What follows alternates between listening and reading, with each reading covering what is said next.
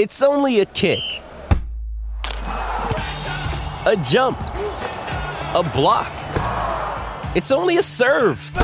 It's only a tackle, a run. It's only for the fans. After all, it's only pressure. You got this. Adidas.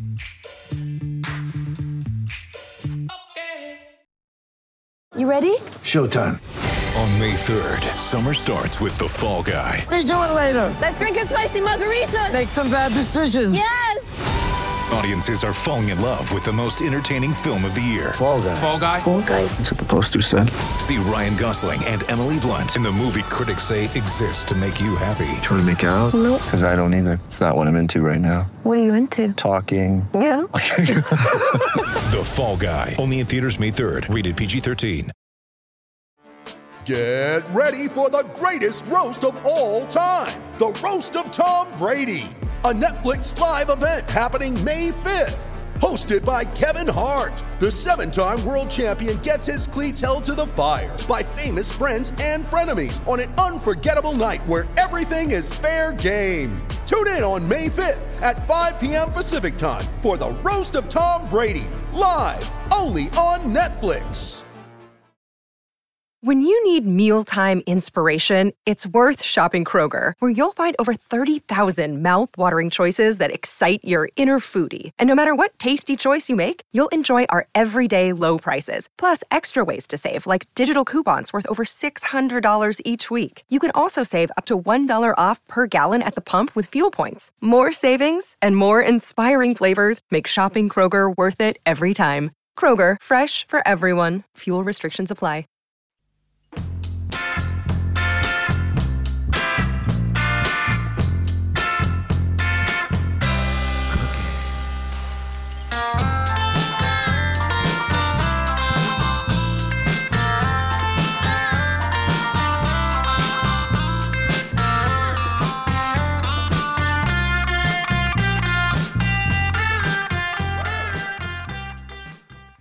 Hey, everybody. It's Weird Islanders, the podcast. My name is Dan.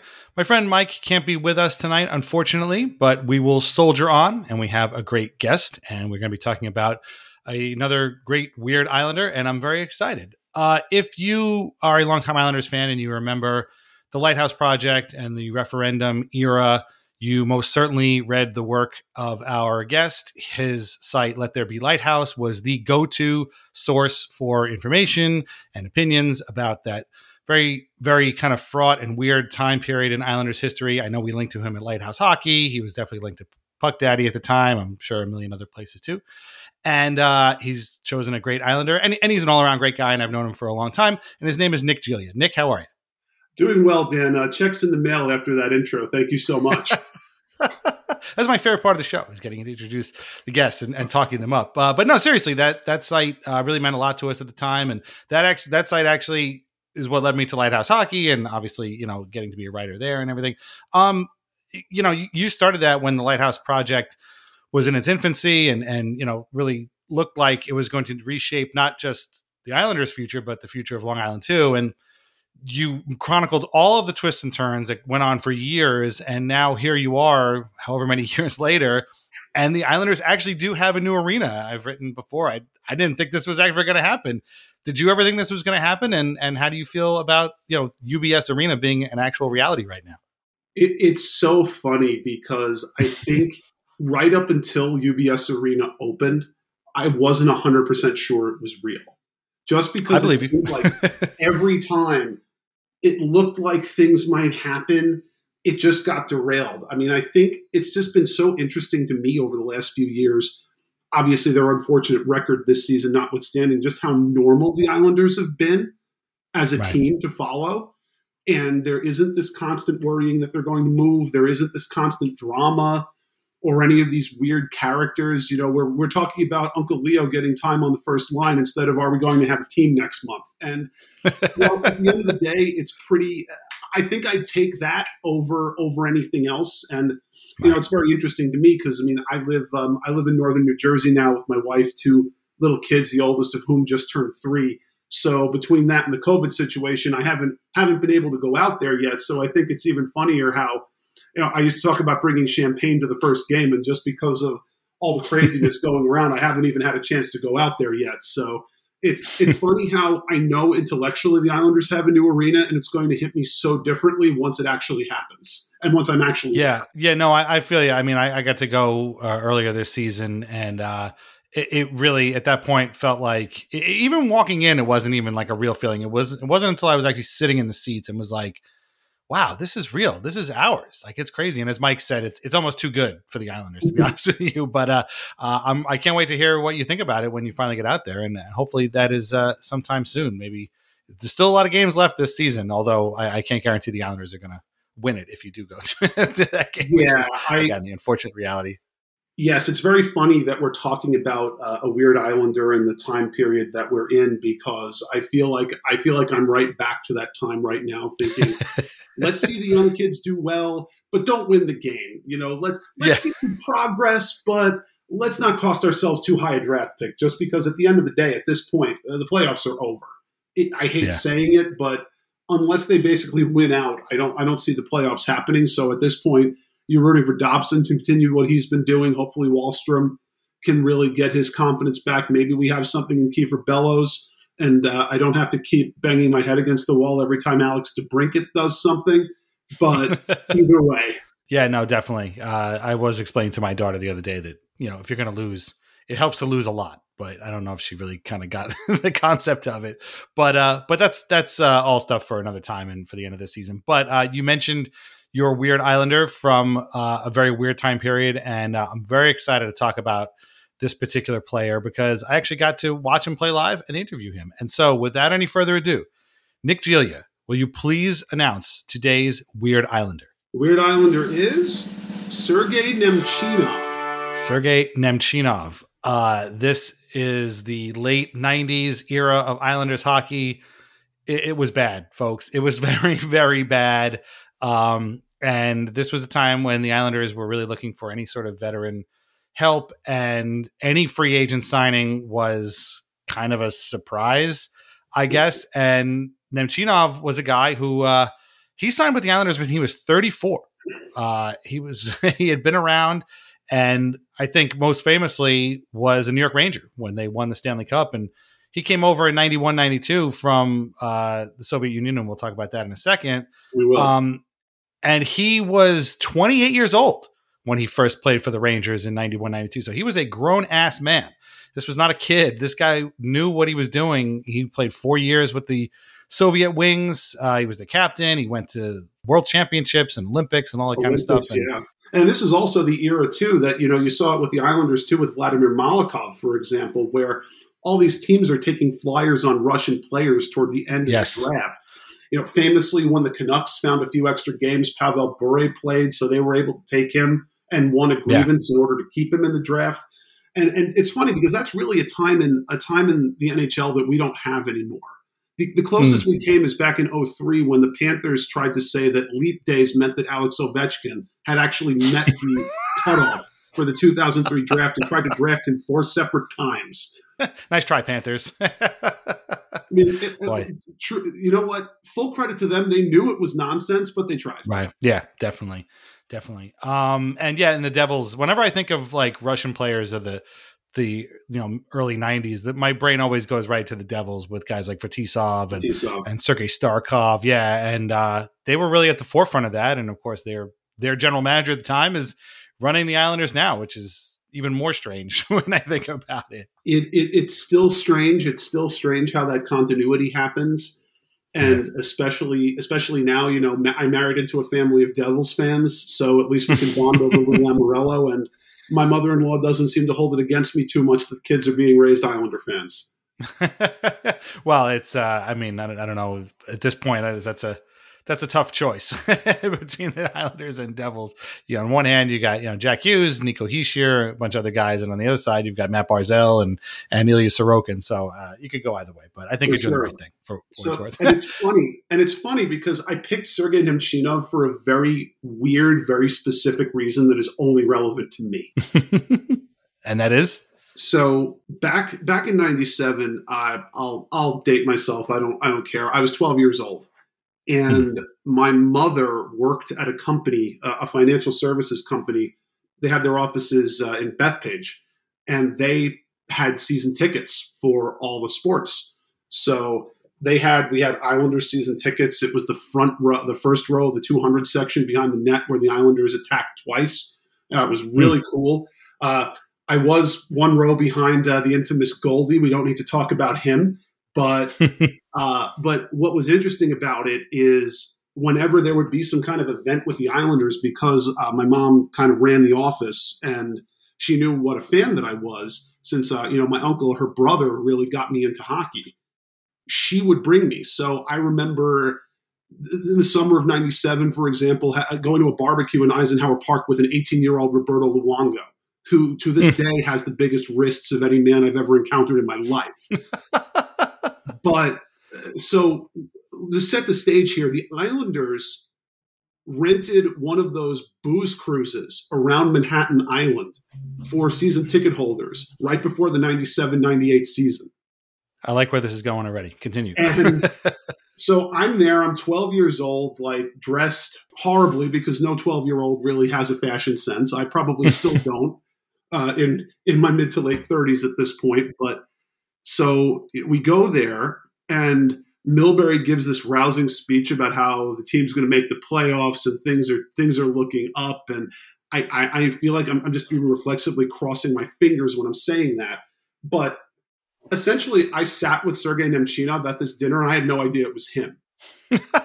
So that's the strangest thing. We were at this table with a few players. I don't remember who they all were. I know Steve Webb and Mike Huff were at the table. And Steve Webb is the one who's introducing everybody throughout.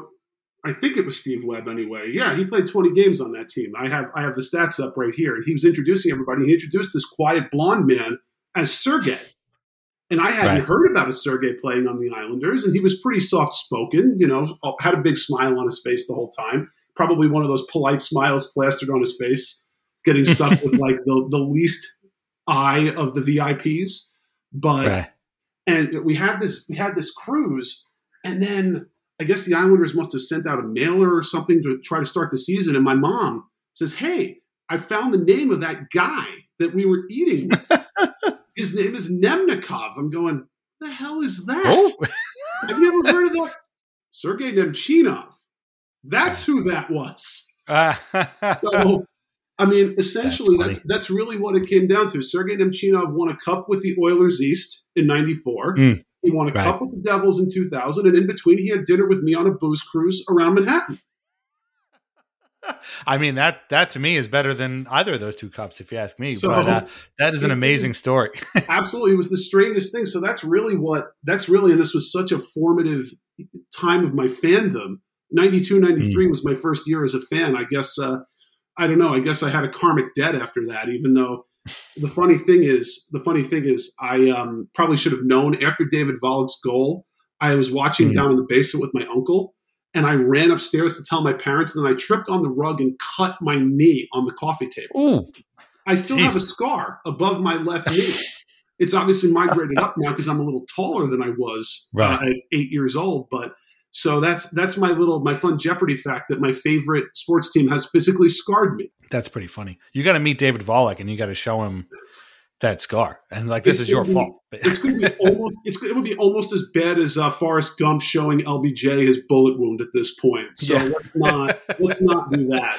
But yeah, that was the thing that really I thought it was so emblematic of the team in that so many players were traipsing in and out that Sergei Nemchinov randomly shows up on the Islanders. And not only did I not know at the time, once it happened, I go, yeah, that makes sense.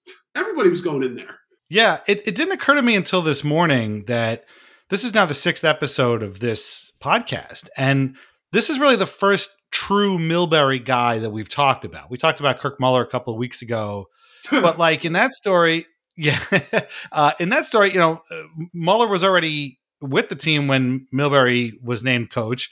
And then Mike ends up being the general manager, and he ends up trading him. And in that story, a very rare occasion for Mike Milbury, he ends up kind of almost being the hero of that story. Like he ends up getting the Islanders a good deal and extricating themselves of this terrible presence that had only, sucked the life out of them over the last few months. So this is the first guy who we're talking about who was signed, coached, and eventually traded by Mike Milbury, all in the span of 2 seasons.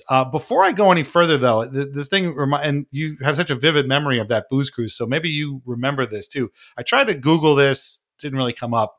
So this was when the Islanders were making their transition from the wavy jersey with the original logo to the darker colored jersey with the original logo that would eventually become, synonymous with like Michael Pekka, Alexei Yashin, those types of people. Adrian Aucoin. Yeah. Well, yeah, the whole group. Pietro, Osgood, all those guys. I could have sworn that Nemchinov was the guy who sort of modeled the new jersey when they introduced it at Jones Beach at like a beach club or a restaurant there. I don't know if I imagined this happening or this actually did happen. I could not find any evidence of this. Is this ringing a bell at all? Maybe for you at any point in this? You know what I think? You know what I think happened here? Are you thinking about Travis Green and Darius Kasparaitis staring at each other in bewilderment, wearing those jerseys? Well, that's the Fishermen, so it's definitely not them. But I don't know. I picture Nemchinov in that jersey, on a beach. You know what? It could be possible. I mean, he might have been there anyway, since it sounded like he only signed with the Islanders because he liked hanging out around Brighton Beach and all the areas around the city. So it's definitely possible. I have no recollection of that. I mean, it was pre-internet, and two young kids in COVID have killed a lot of my memories. But tell me about it. Yeah, not all. I don't know. Not all. Maybe I just made that up in my head. I don't remember. But it's funny because your recollection of him as this sort of very quiet, stoic guy that you were at a table with on this booze cruise as a kid actually definitely corresponds with how he was as a person. And I remembered so I'm a little bit older than you. I was actually an intern for the Islanders when Nemchinov was with them. And at the time I was writing for the Game Time program, and I got to interview him.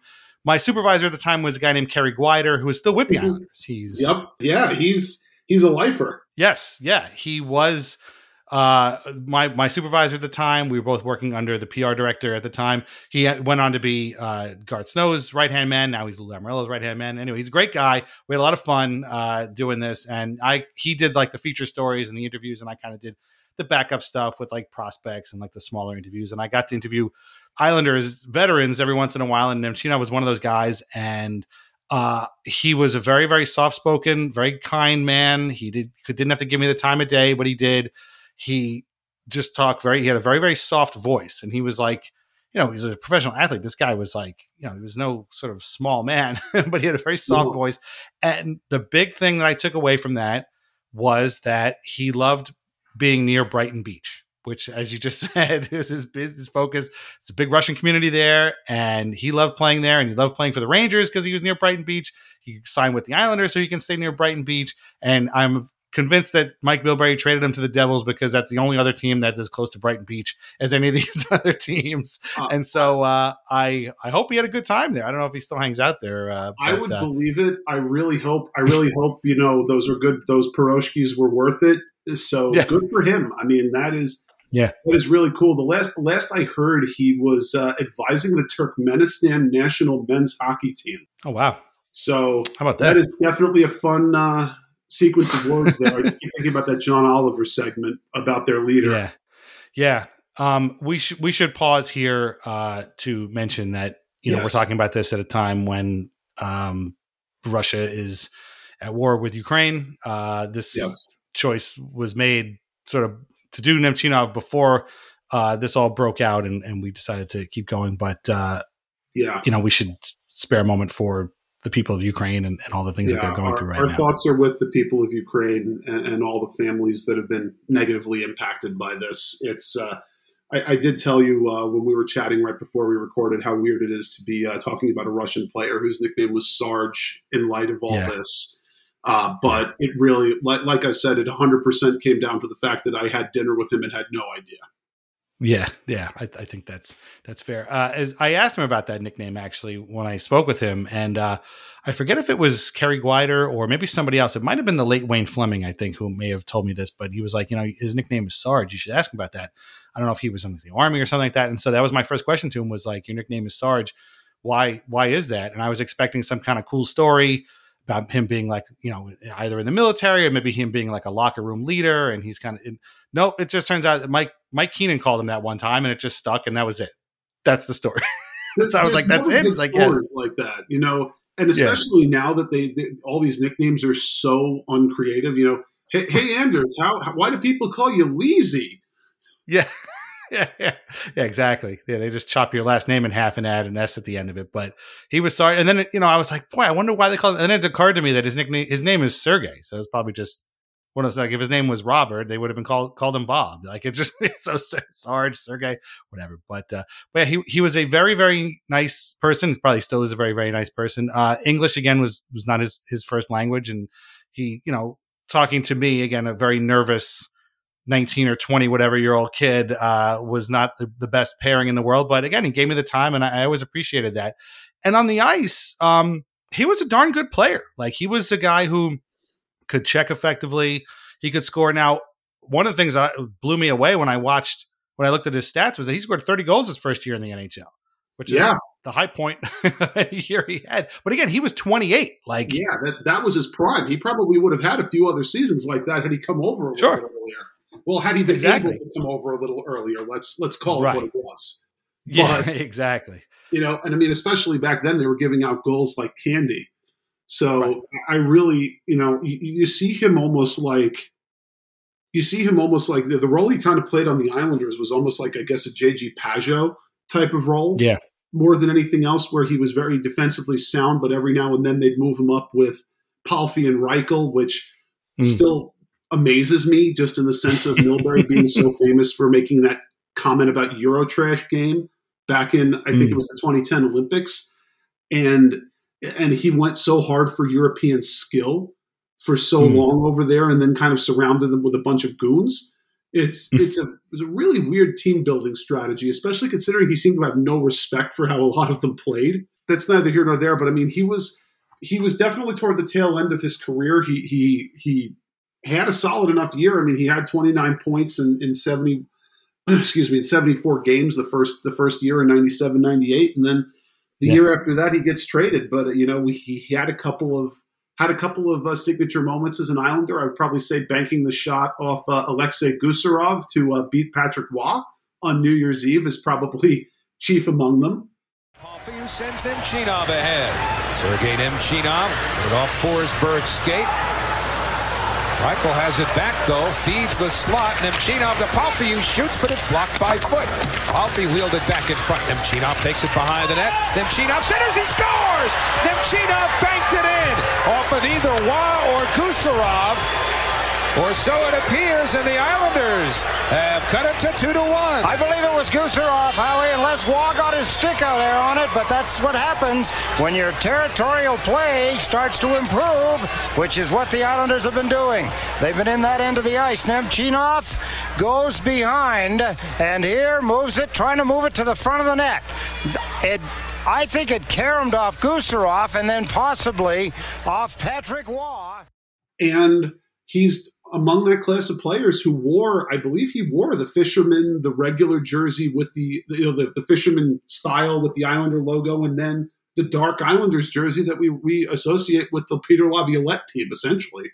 Yeah, he never wore the fisherman proper, but he wore the wavy, what I like to call the wavy gravy jersey, and then the darker one too. But yeah, he had I know this, we're not supposed to talk about plus minus. It's sort of the passé stat, but man, to be a +3 on the 97-98 Islanders is pretty much, that's a pretty good accomplishment. Brian Berard, a gentleman's -32. God. And that's the year after he won the Calder. And like, that was the thing, was like that was pretty brutal. But Nemchinov was funny because, again, like, I totally agree with you. And actually that makes a lot of sense. He's, was sort of a Pageau type. And actually, if you scroll all the way down to the bottom of his hockey reference page, you always get the sort of similarity scores. And guys like Lars Eller are up there. Andrew Shaw is another one, although Shaw fought a lot more than Nemchinov ever did. but that's the kind of role that he played. And as I was telling this to my daughter the other day, because I was telling her about who you pick when you pick this guy. I was so excited because I want to tell all these stories. And I was like, he was a good player and he was a good defensive player. And the problem was that he's the kind of guy who on a good team is a really important piece and the kind of guy that, helps you win, particularly in the playoffs. That was the whole thing. You want those guys that are defensively responsible, but can chip in a goal every once in a while. On a bad team, playing first or second line minutes, that guy is a little bit out of his element. And you mentioned Robert Reichel and Ziggy Palffy before. And, one of the things that made Nemchinov a good signing was that he was versatile. He could play all three forward positions, which was really interesting. And he could play eventually, up on a line like that. But that was not his bread and butter, particularly when he signed with the Islanders. And I don't know if I don't think he signed with the Islanders to play first line minutes. I think he signed with them because they were, geographically close to a part of New York City that he liked to hang out in. But it is funny that the Islanders at that point really had a premium on guys like that. Like they were on a good team. These guys were really, really valuable. And on the Islanders, they were made into first or second line players and were often very much out of their element at that point. Yeah, they were just fish out of water. I mean, think about how much better Claude Lapointe, for example, became when the Islanders became a playoff team. And his production might have gone down, but I mean, Claude Lapointe in terms of playing style was almost Cizikas before there was Cizikas. Obviously, Cizikas means so much to the fan base. I'm not comparing that, but it's the same sort of thing. Claude Lapointe taking shifts in the top six versus Claude Lapointe as a bottom six checking center on a winning team. That's a world of difference. Yeah, and that's really the thing. I can't really tell to what degree Milbury had that self-awareness with guys like Nemchinov, because I think the other thing that really interests me is that Nemchinov was one of 7 free agent signings that summer. Yeah, right. and I don't know what that was, especially considering the most remarkable thing looking back on that team is that they finished 10th in the conference. I think that's the most remarkable thing, and maybe it's just because Tampa was so bad and desperate to get LeCavalier, and the Islanders ended up with a not even signing Mike Rupp in that draft. Yeah, jeez, but it's just so interesting that I don't know if Milbury was just kind of putting the team together with spit and scotch tape every summer, or if part of him actually thought, because like I said, I mean, going back to that booze cruise and that whole thing, I had a whole conversation with Milbury that day too. He came up to me and started talking. Oh, wow. That we were both getting shrimp at the buffet, and he just turns over and goes, "Hey, Mike!" Like, "Hi, I'm Nick, and I know." Yeah, and he was a fairly personable guy in person, but I don't know if he was just out of his depth, if he was hamstrung by the owners, or if he was the living embodiment of the Dunning-Kruger effect. But he goes up there, and he said right at the start of that, "We're ready. We're going to make the playoffs." And I don't know if it was just that the pigs at the trough hadn't decided they weren't interested in winning yet, or what. I think this was before that. But yeah, it was immediately goes up there and says, we're going to make the playoffs. But he had such an itchy trigger finger, it just never got there. And I mean, and Nemchinov, it's what we said. He was what he was, and I think Milbury was trying to sell the 1998 Islanders fan base that he was 1992 Sergei Nemchinov. I remember this season very clearly because, again, I was an intern at the time there, and this team actually came as close as anybody did in that sort of dark ages to making the playoffs. This was the year that they traded for Trevor Linden. Yep. Who's most definitely going to get an episode of this show for sure, and they had some really, really good pieces then. They had Palffy had 87 points at 45 goals. Reichel was spectacular. He had 65 points that year and 25 goals. Berard might have been a minus 32, but still had 14 goals and 32 assists for 46 points. That was pretty good. They traded Kasparaitis for Smolinski. He ended up having 43 points. And then again, they brought in Linden, he had 17 points in 25 games, which doesn't sound like much, but like that was a huge lift for them to get Trevor like that. I was going to say the other thing about that team, in the defense too, was that was the year Kenny Janssen really emerged. Yes, for sure. Almost like we hope Noah Dobson's doing this year. That was really Kenny Janssen's coming out party. So he has 40 points, and suddenly we're looking and saying, "Oh, this kid's really good." Yeah. Yeah, definitely. Brian McCabe, who of course got traded at that, for Linden, had his moments, but I guess they must have figured with Janssen they could probably lose McCabe. And then they also had a young 20-year-old defenseman named Zdeno Chara on that team as well. So who was not yet. But yeah, they signed. I couldn't believe that they signed 7 or 8 free agents that year. Wade Flaherty. Mark Lawrence was another one. Mike Huff. You mentioned Mike Huff. I don't know if he has enough people who remember him to do an episode of this show, but I remember very clearly. Tom Chorsky was a free agent, I think, that year, who I always remember as a Devil. Yes. He was actually just signing autographs at a collector's shop near my house the other day, and I almost went over. I couldn't make it, but I wanted to. Funny thing again about I think this season, I have an Islanders 25th anniversary puck signed by Tom Chorsky. That's awesome. Like it is amazing. It is somewhere buried in my basement. When my mom sold the house and she made me get all my stuff out of there, it's somewhere down in my basement, but it's definitely there. That's really funny. I know the exact puck you're talking about because I have one too. Yeah, that was also the year that I inadvertently, I think, cursed the team because of that whole superstition about not touching the cup. But I was at the 25th anniversary game and the cup went by me and I reached out and touched it. That's funny. I was there. I was at that game. I have a picture of me with the cup. So if you cursed it, so did I. But I don't think that really works for us. But, these are all things that I remember. It's crazy. Absolutely. But it was just so funny. And then, Nemchinov especially, there was kind of a gasp of life. And then in 98, 99, he's back down. He's, I think, a minus 17 with 8 goals, 8 assists. Gets flipped to the Devils for a 4th round pick, and then proceeds the next year to win another cup. So he got a cup. He got a cup with the Rangers. He got a cup with the Devils, and he got dinner with me with the Islanders. I feel like that's about the same. Definitely. He's almost like the perfect New Jersey Devil when you really think about it, what the Devils had become. And he was on that 2000 team that beat Dallas in the Cup Finals. And he had 10 goals for them that year. Actually, another funny thing I read in doing research was that when he got traded to the Devils towards the end of that 98-99 season, they went on to win like 10 straight games or something like that. Like his first 10 games as a Devil, they didn't lose. That's remarkable. It's the Devils version of the Urchina anomaly, right? Yes, it's the Nemchinov anomaly.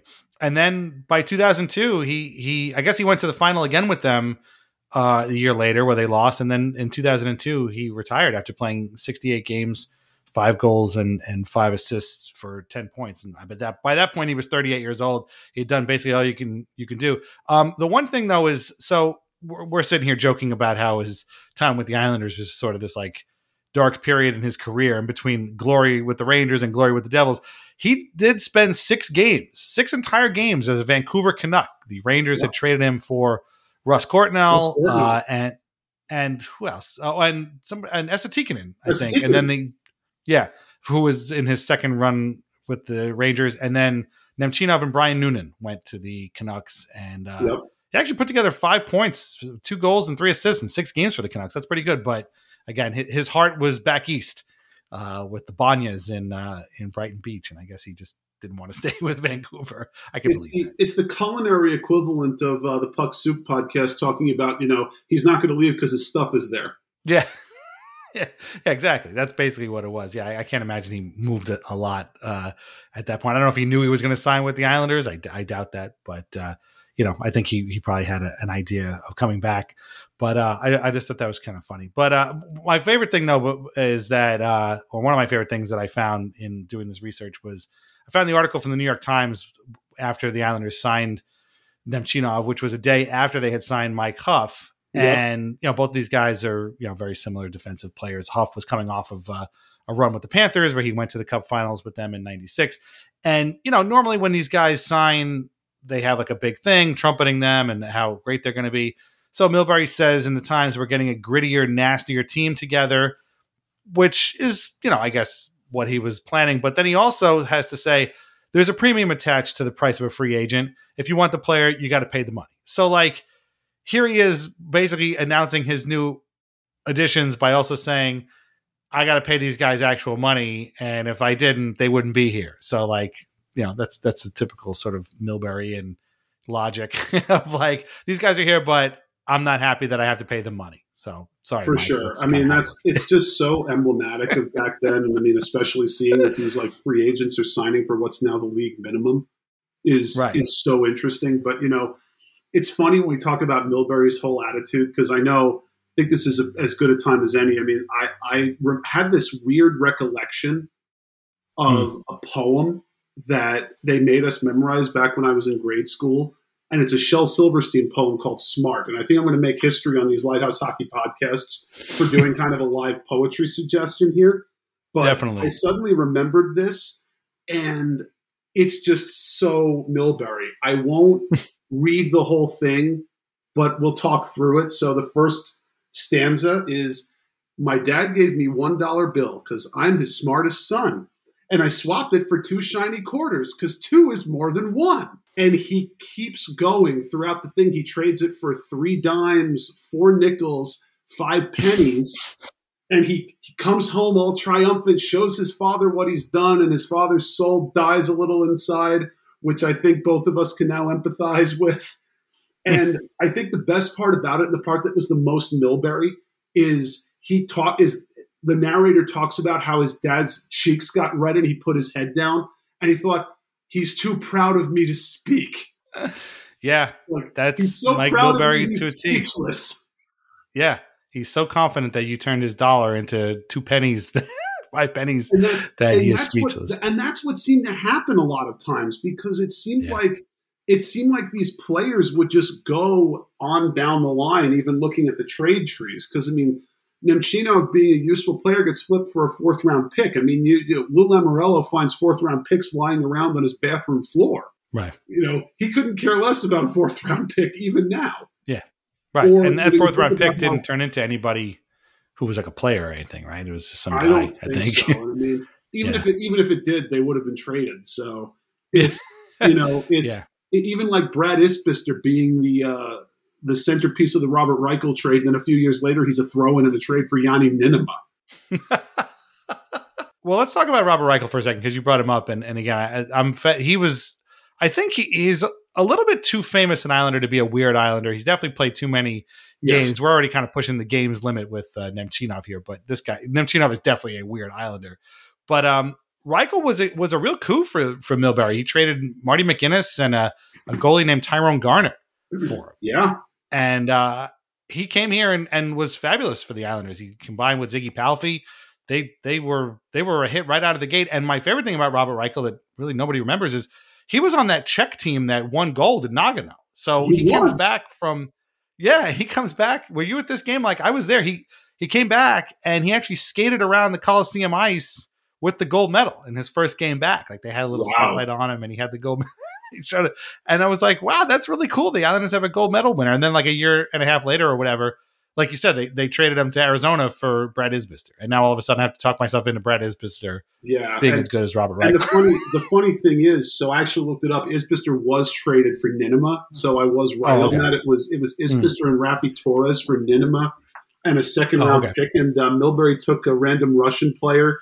Let's see, it was 9 spots ahead of David Backes, 11 spots ahead of Jimmy Howard.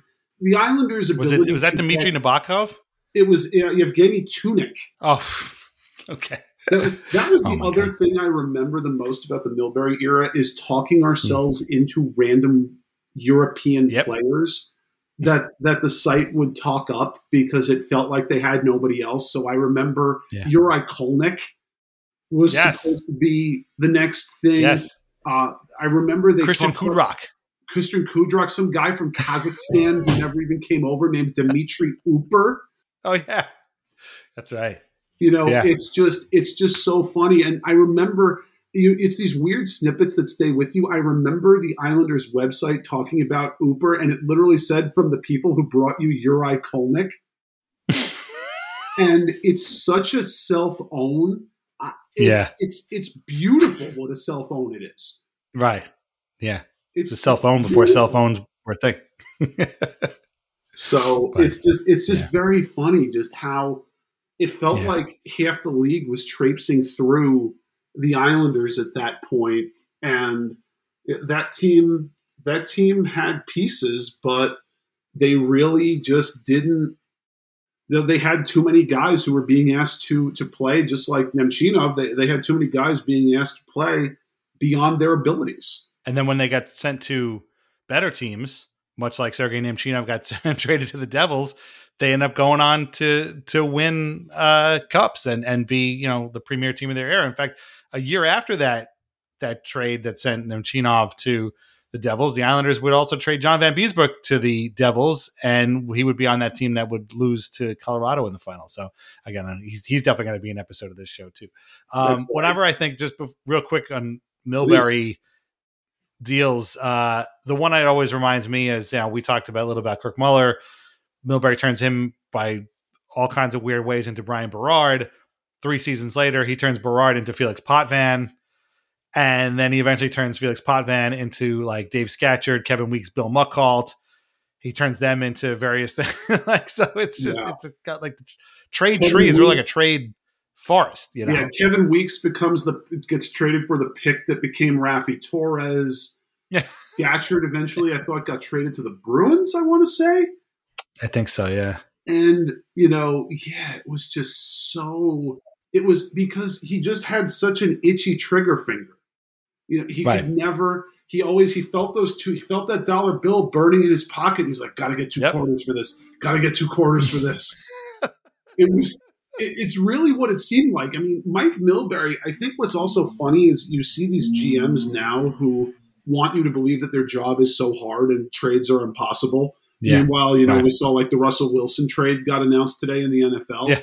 And thinking, these are the kind of trades that just are not often done in the NHL. But like, you always hear that cliche when the GM has their media availability around the trade deadline of, well, I really like our team right now, and I don't want to disrupt the room, don't want to make a move for the sake of making a move. Mike Milbury was the king of making a move for the sake of making a move. It was almost like he had a calendar or some timer in his office that was like days since last trade, and he got itchy when it got past like 2 weeks. Yeah. I once like added up all of his trades, and I can't remember what the exact number was, but I figured out that he basically made a trade a month for his entire tenure with the Islanders. Like, obviously there were some months that went by with no trades, but then he would make, 3 trades in a month and they would all kind of average out. And like, I can't even imagine a GM these days having that kind of record. Now, again, most of these trades did not work out in the Islanders' favor, but yeah, he did not care one whit about disrupting any rooms or anything like that. And, I don't want to say you got to give him credit for that because, again, this team sucked. And as I've said a lot of times too, like that ownership of that era was not helping Mike at all. And in fairness to him, like, they probably might have been, kind of on his case to get rid of some of these guys because they were getting paid too much or wanted to get paid too much. But that being said, a lot of those trades did not work out in his favor, no matter how high the volume was. Well, for sure. And you also think about, this is why that Shel Silverstein poem really just screamed Milbury to me, because the other thing that amazed me, I think we were talking about this when it came out, is that article Kevin Kurz put out about the Yashin trade and how Milbury 21 years later is still angry that the owners wouldn't let him make a terrible trade for Jason Allison. It's unbelievable. Like you wouldn't let me make that terrible trade, and I'm still pissed about it 21 years later. I mean, if people out there thought that the Yashin trade was bad, imagine trading Char for Jason Allison. Like within 3 years, Allison was out of the league. He was done. Yeah, Yashin was at least productive for the most part, but there was an injury. There was an injury, I think, there with Allison. I think it was his arm or something that became debilitating, or his back. But yeah, and that's one of those weird things. This is that weird mental space we also operate as fans, and maybe people will disagree with this. They're free to. I'm one of those people who doesn't think that the Yashin deal was as bad on the day it was made as it turned out to be. Oh no, I agree with you 100%. Absolutely. Just in the sense of nobody knew that Chara would be a first ballot Hall of Famer at the time. And if you did, you're probably Zdeno Chara. And hi, Zdeno, how are you? Right.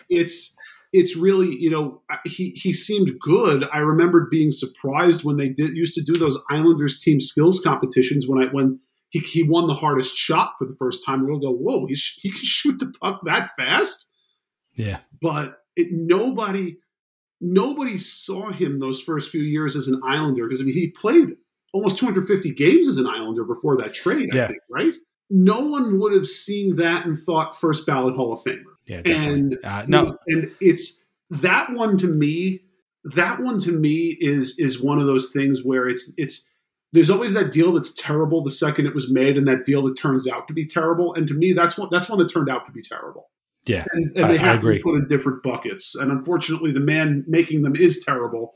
So it's hard to separate, and that's what we mean. Like the owners definitely forced Milbury to do a lot of that stuff, but I mean, still being mad he couldn't make a bad trade 2 decades later, and all those stupid shock jock comments he would make to try to get himself attention once he started going on TV. I mean, it's not a point in his favor, you know? Yeah, definitely. But that's what makes moves like signing Sergei Nemchinov kind of stick out, because again, on the surface, this dude was a good player.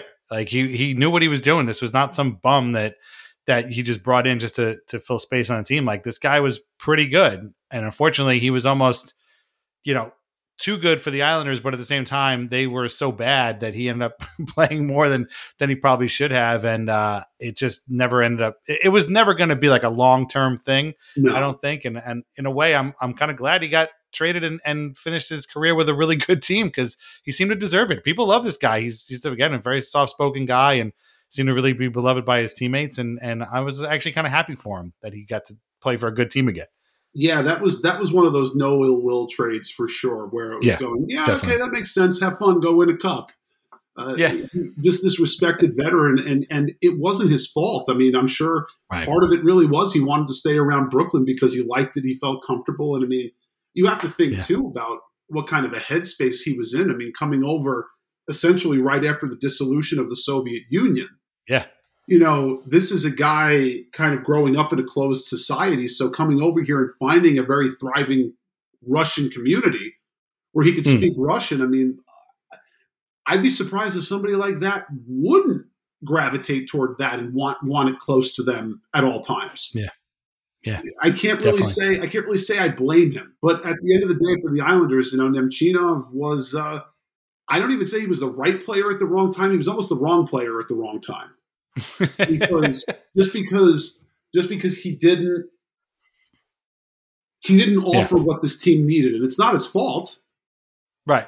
He was the wrong player at the wrong time, but it wasn't his fault at all. Definitely. Yeah, the wrong player at the wrong time, but just not his fault at all, because there weren't enough people. I mean, the other interesting thing about the 97-98 team, because he had such an unremarkable season, it was also Marius Tchaikovsky's first year as an Islander.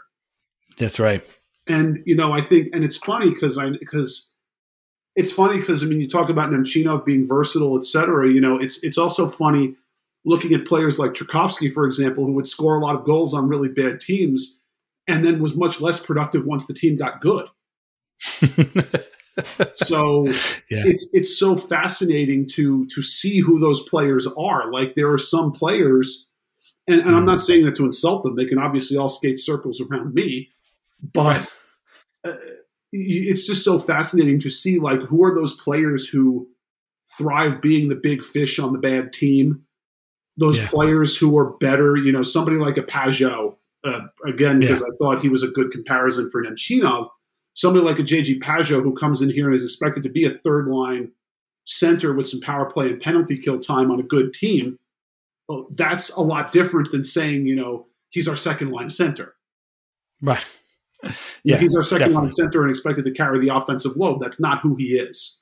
So it's just fascinating how different players can step up in different scenarios, and different players come in different scenarios. And I mean, I think the other thing that's really funny, I mean, I think the turmoil around the team definitely didn't help, with Milbury constantly, constantly bringing home his 2 shiny quarters, because 2 is more than 1. And it's just so funny because I never bought into that until Lou and Barry came in, and suddenly the same team that gave up the most goals in the Cap era is winning the Jennings Trophy. Yeah. Well, that's another thing too. I mean, we always joked about real NHL coaches and all these other things. Because I mean, the other funny thing about that too is that the head coach for the first part, I believe, of the 97-98 season is still around. It's Rick Bowness. Yep. Oh yeah. And the coach of the last part. So yeah, Bowness started. He got fired. And replaced by Milbury. And I believe was it the late Brad McCrimmon as well? I believe he was an assistant coach on that team too.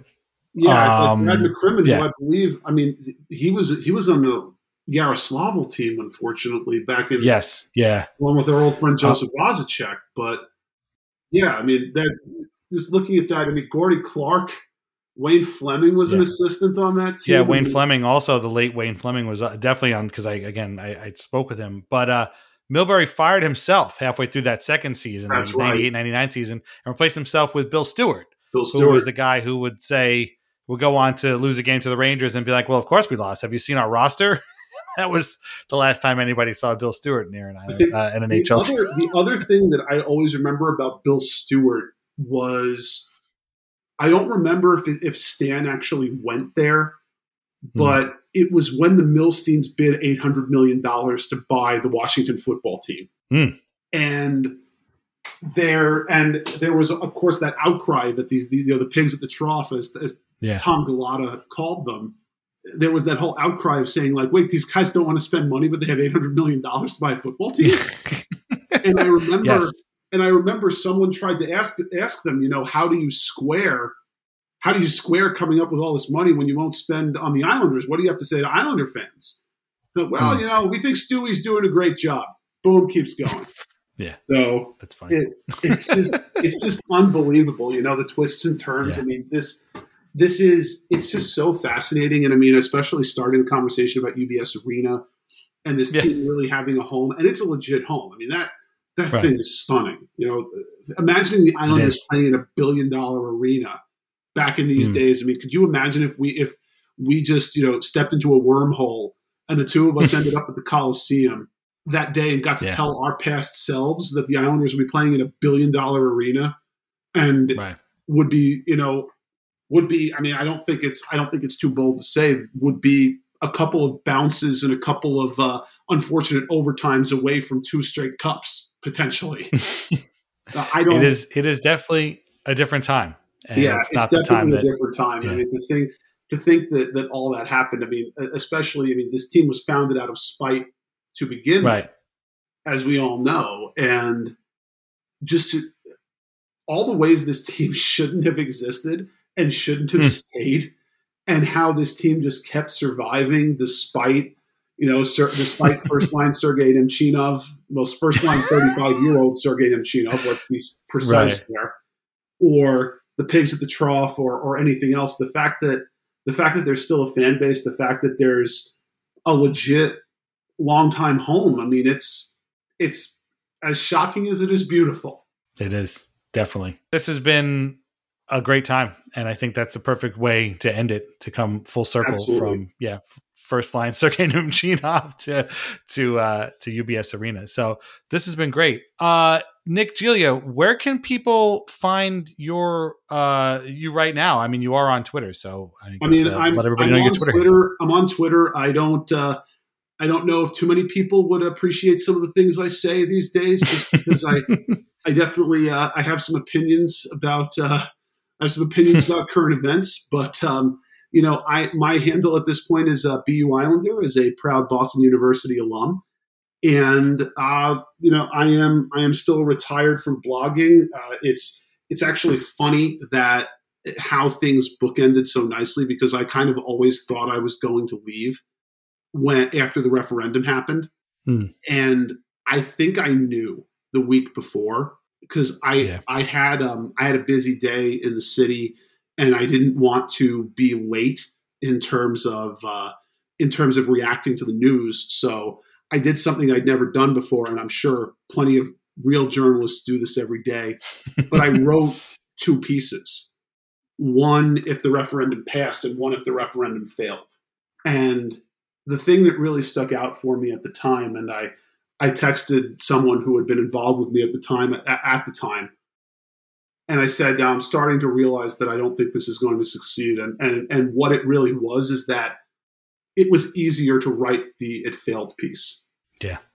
And once I realized that it was easier for me to explain why it failed than why it would pass, that you start realizing that maybe things aren't going to go that way. And I always thought I was going to retire. You know, it was definitely taking a lot of time. I was working a lot at the time as an independent consultant before I went back to kind of working full time, which I've been doing for a while now. And, the other funny thing is that, about 6 weeks after that, I had my first date with my now wife. So it's just very funny how it's like those two very distinct chapters of life happened. Yeah. And, still thrilled to follow the team, still happy to be such a small part of everything that happened. But, it's, that's really what it is. So happy. Would love to hear what people thought of the episode. And Dan, I'm just so grateful to you for having me.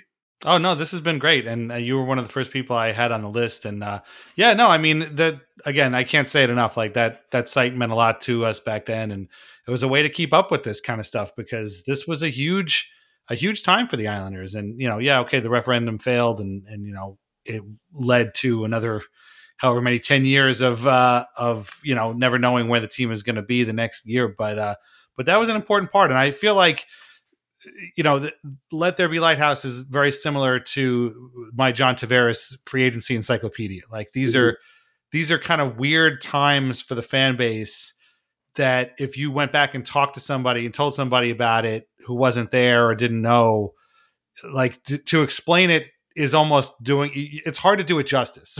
Like it's hard to be like, well, yeah, they tried to get a new Coliseum and they had a referendum and, didn't get enough votes. Like that's the short version, but like there's so much more involved there as, the same with like, well, John Tavares played for them for a while, he became a free agent and they left. Like, yeah, but there's a lot more going on there. And so, it takes like crazy fans like us to chronicle this stuff. And I think, again, people say to me all the time, hey, I read it and I appreciate it. So, I mean, this is my way of telling you that I read that site and appreciate it.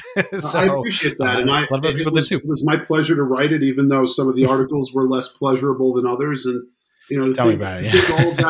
all of that because I got banned from commenting on Chris Botta's blog. So, and I just started thinking, hey, if I have something to say, maybe I should just go say it.